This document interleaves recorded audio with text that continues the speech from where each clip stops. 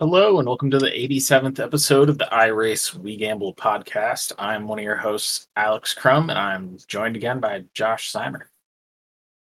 We are back from the Glen, a few weeks out from the last podcast, but ready to kind of zip through this. And, we'll do a little recap from the Glen, which we obviously were at since it's right in our backyard.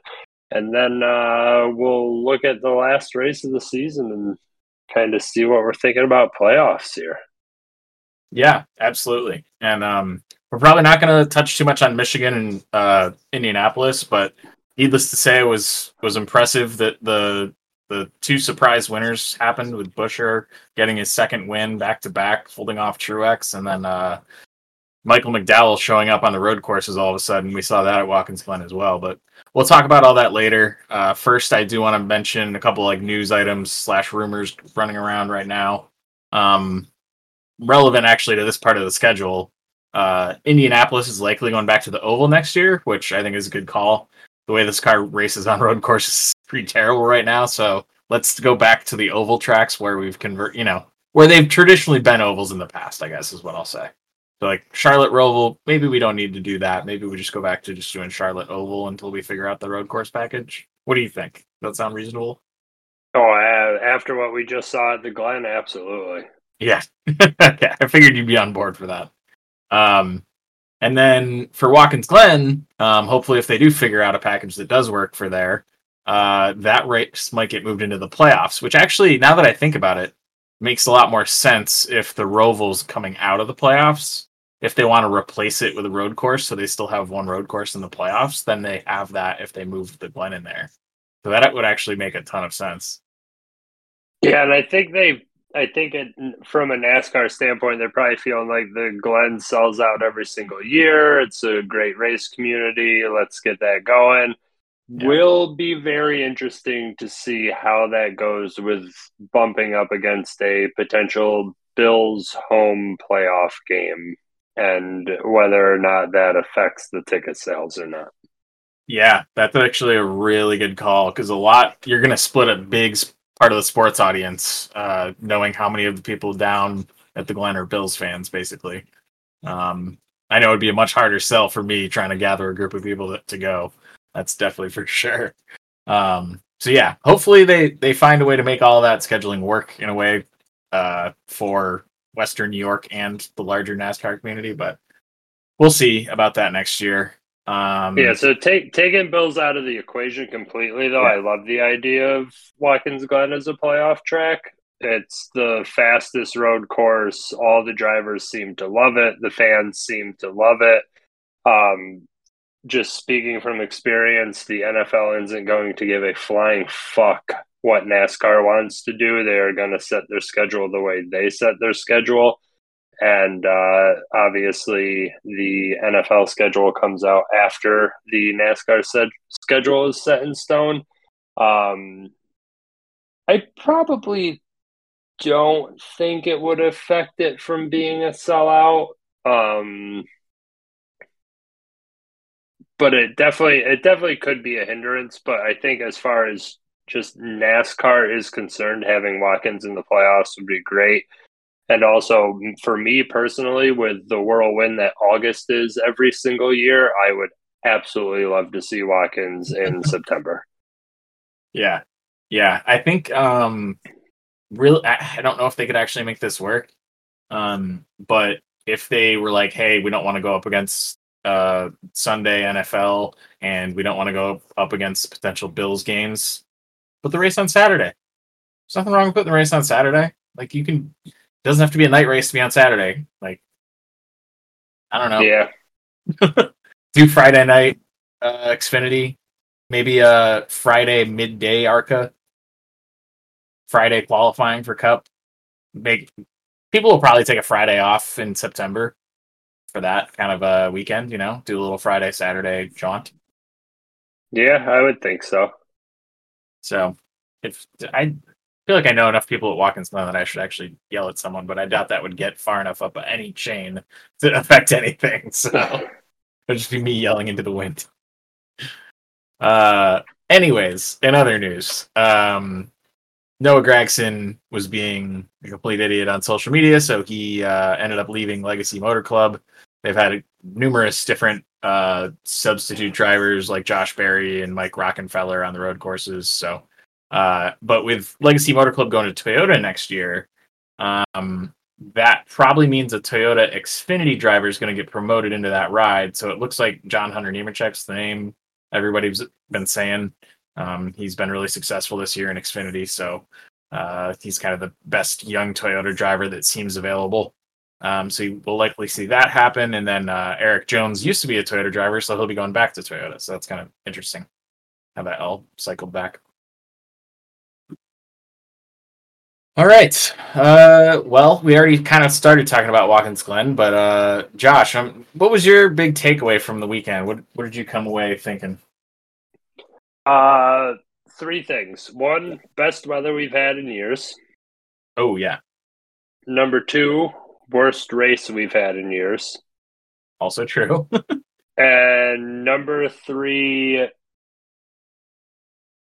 could it have actually possibly been worse if Michael McDowell didn't have 2 pit road penalties and then still managed to finish, what, 7th? He was running. He ended up like having to retire the car, but he was running 7th after both penalties. Yeah. It had clearly the best car on the track that day. It was absolutely incredible.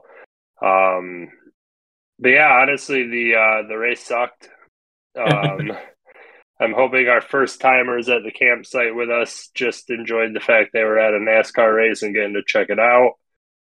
Probably with no point of reference, they thought it was awesome with the noise and the speed, and being right on turn 2 at the bottom of the S's is an awesome little area to catch a race. Would have loved to have seen a little more action in that first turn like we usually get at Watkins, but it was what it was. Gorgeous weekend, great atmosphere, love everything that Watkins Glen does. But yeah, the race was a snoozer. Yeah. True words. It's funny. I went back and because I'm a crazy person, and I had Monday off. I watched the race back on Monday on like the regular NBC coverage, just fast forwarding through the commercials, and was really surprised like how much I didn't miss.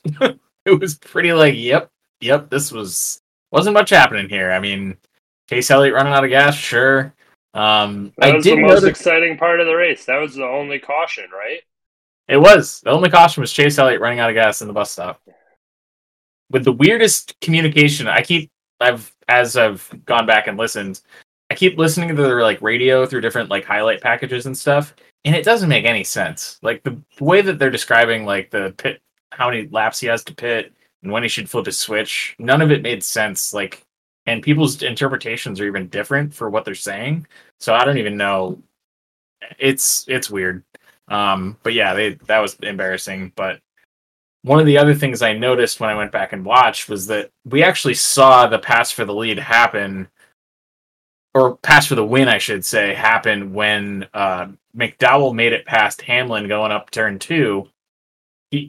Hamlin tried to hang on going into turn 3, but couldn't hang on to the car, trying to stay with McDowell, and Byron passed him.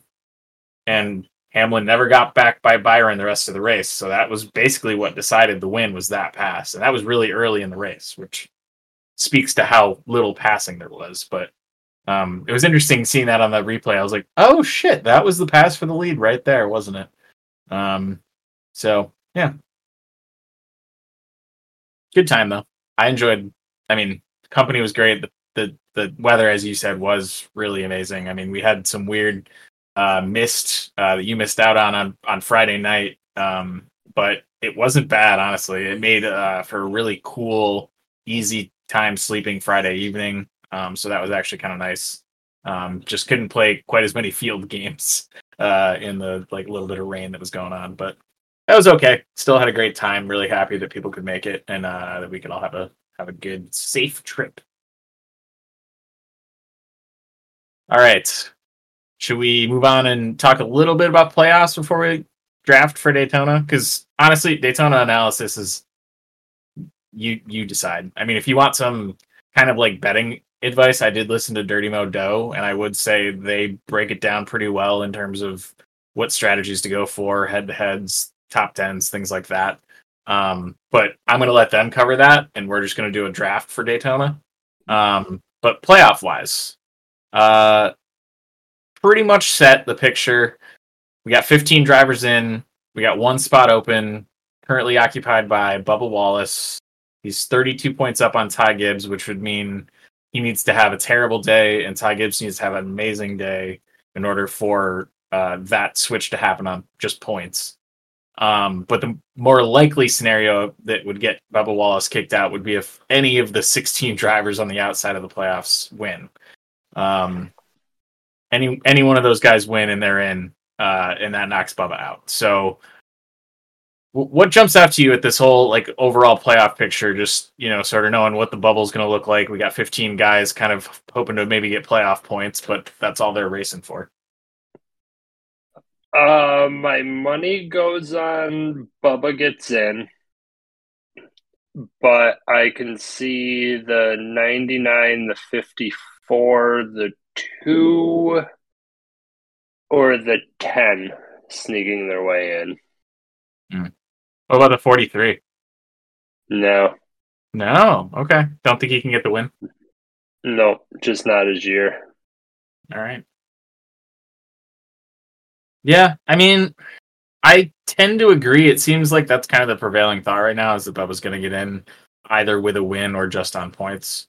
But it seems like most people are saying his strategy should just be to run it up front and try to win so that he has some kind of say in the outcome. Because you don't want to be running 10th with like the outcome of the race happening in front of you and one of your contenders beating you because you were too tentative. Like, don't want to lose that way, I think, is how I put it. So, yeah, and you don't want to be in mid-pack if the Daytona wreck happens.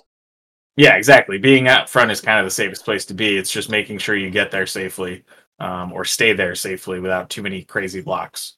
But yeah, we'll see what happens. Truex and Byron are kind of the favorites with 36 and 35 playoff points. The next closest is Hamlin with 25, and then Larson with 19, Kyle Busch with 17. So that's kind of like the mid pack of playoff points.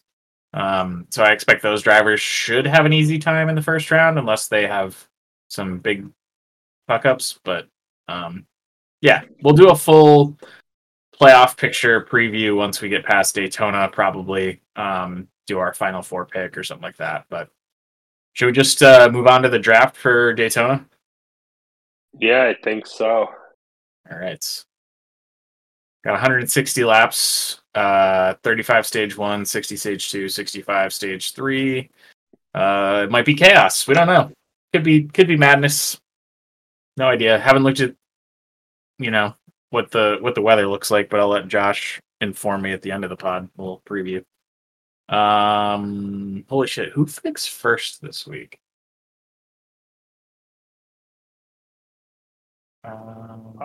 We did draft for the Roval, so we go back to Michigan, so it's me. Okay.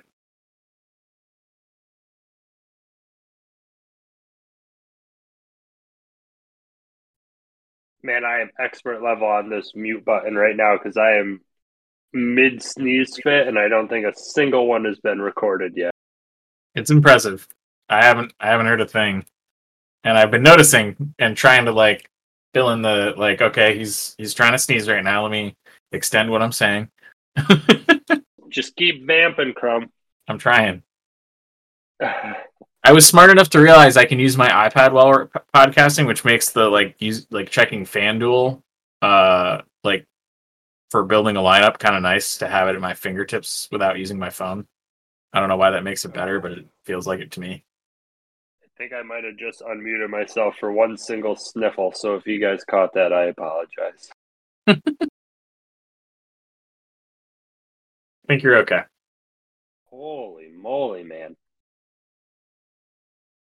All right, let's get into this draft. Where am I going?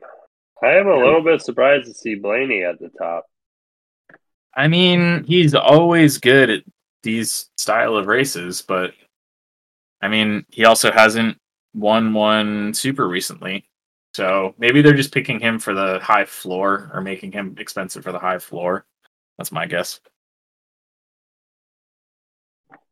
Yeah, that's definitely possible. And he is not currently. No, he is in the playoffs. Yeah. Yeah. Yeah, sort of bottom-ish of the pack. Not, 10 playoff points, kind of top of the bottom.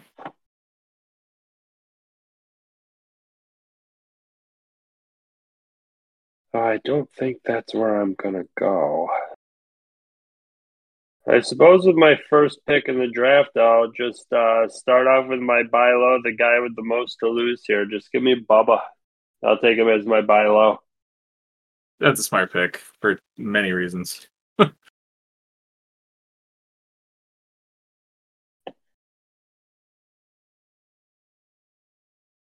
Just barely sneaks into buy low at the highest price point available. Definitely I'm a has the little most. surprised to see him down at 8,500. I thought they'd have him up at around 10. Yeah, I think he lacks the consistency of the Blaney, but has the upside of the win. But that still seems low to me. I agree. Um, should I go the conspiracy theory NASCAR route and say Chase Elliott and make him my lock and say like, well, he has to win because he has to get in the playoffs? I mean, they need the worm, right? Yeah. I gotta represent the unheard conspiracy theorist idiots out there. You know. I hope beyond hope that he is not in the playoffs. It would just look so bad because so many people would be like, "Well, okay," especially if there's anything controversial at the end of the race. That would just be such a rough look. I would You not know want what to would watch. make it great, though, is him to not be in the playoffs and win like 3 races during it. That would be hilarious. All right, I'm gonna go with a guy who's been consistently finishing up front and not getting the win, and is really good on these tracks. And he's gonna be my lock. I'll take the 6, Kozlowski. Um, yeah. So 6 of Kozlowski and 9 of Chase Elliott. Those are some nice picks. They also spell out my golf score, even though I think I got scored as a 70. I'm not going to ask for a stat correction. Take my 69 No, and leave. absolutely. I can definitely get on board with the 6. I hate your pick of the 9. Yeah, no, 100%. I'm picking the 9 in spite of myself. All right. I'm going to stay on the cheap end of things here, and I'm actually going to take my next 2 drivers right behind Bubba. And I'm going to take the 2 and the 10. Obviously, the 2 won the 500 here last year. Almirola, very, very good on these super speedways. The Ford's making a little bit of a push right now. Both of these guys take the win, get in. And yeah, I mean, it's Daytona, it's a crapshoot. Just pick the drivers who might be racing for something is kind of what I'm looking at the start of this draft with my first 3. Yeah, you're really chomping up the middle of the lineup here. Like, those 3 drivers are all priced in the 8,000s. But that's a good way to save money with some high upside, and all 3 of them could win. I mean, they have, or well, Bubba's won at a Talladega, so I like the picks.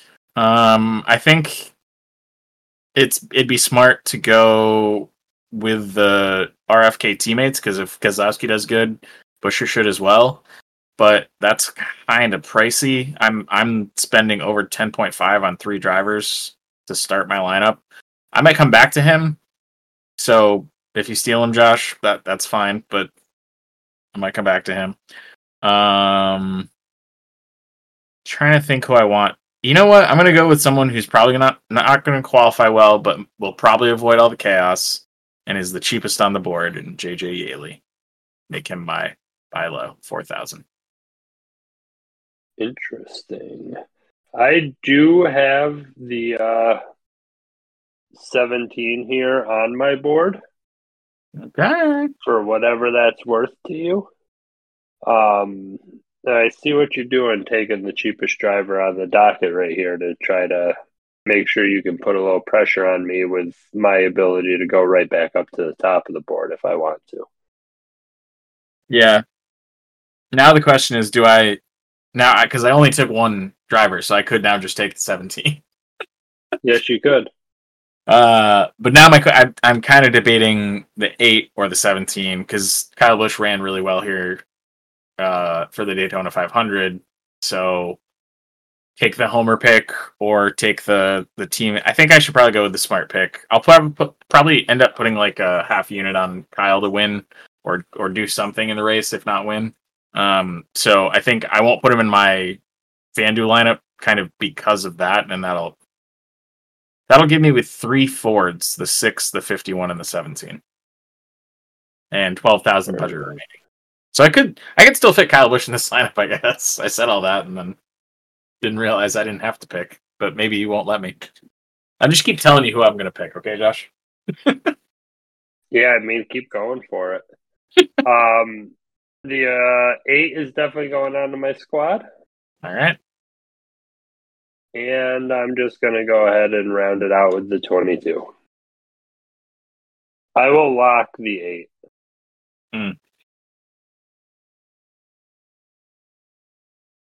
Pains me. I had the choice, though. I had the option. Didn't take him. 22 is smart. I mean, he's expensive, but he's good. He's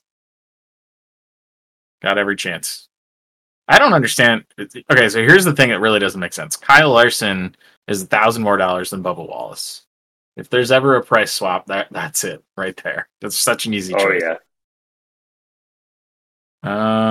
Okay, I'm gonna go with the hot hand.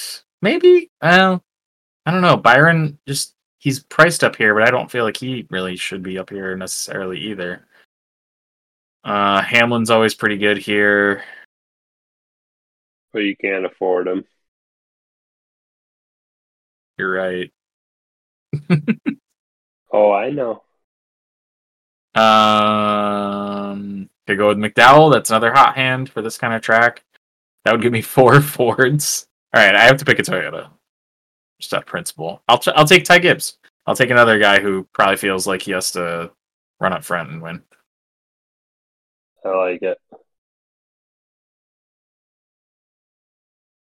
All right, so you have the 9, the 6, the 51, the 17, and the 54. Yep. I have 23, 2, 10, 8, and 22. Sounds correct. Oh, who was your... Oh, wait, never mind. You had 8 as your lock. That's right. Yep. All right, so guys, we missed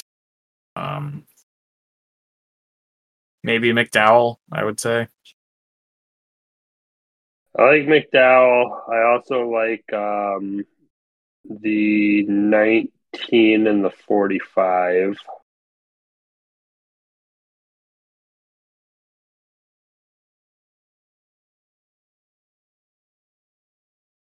Maybe the 99. Yeah. I was thinking that too. That They're so leaves the cheap. board Wow. completely open for us. Yeah. Take Denny. Denny, yeah. That was I easy. actually like that lineup quite a bit. That always happens. Always happens.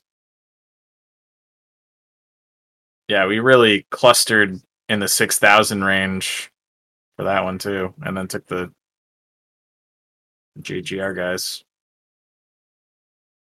Some other names, I guess, worth mentioning. Josh Berry's driving the 42. Chandler Smith is in the 13. Austin Hill's in the 62. Riley Herbst in the 36. So if you wanted to make a whatever the opposite of an all-star squad is, you could definitely make one. Maybe what I'm saying is a non-cup squad, and what's the equivalent of an Xfinity squad.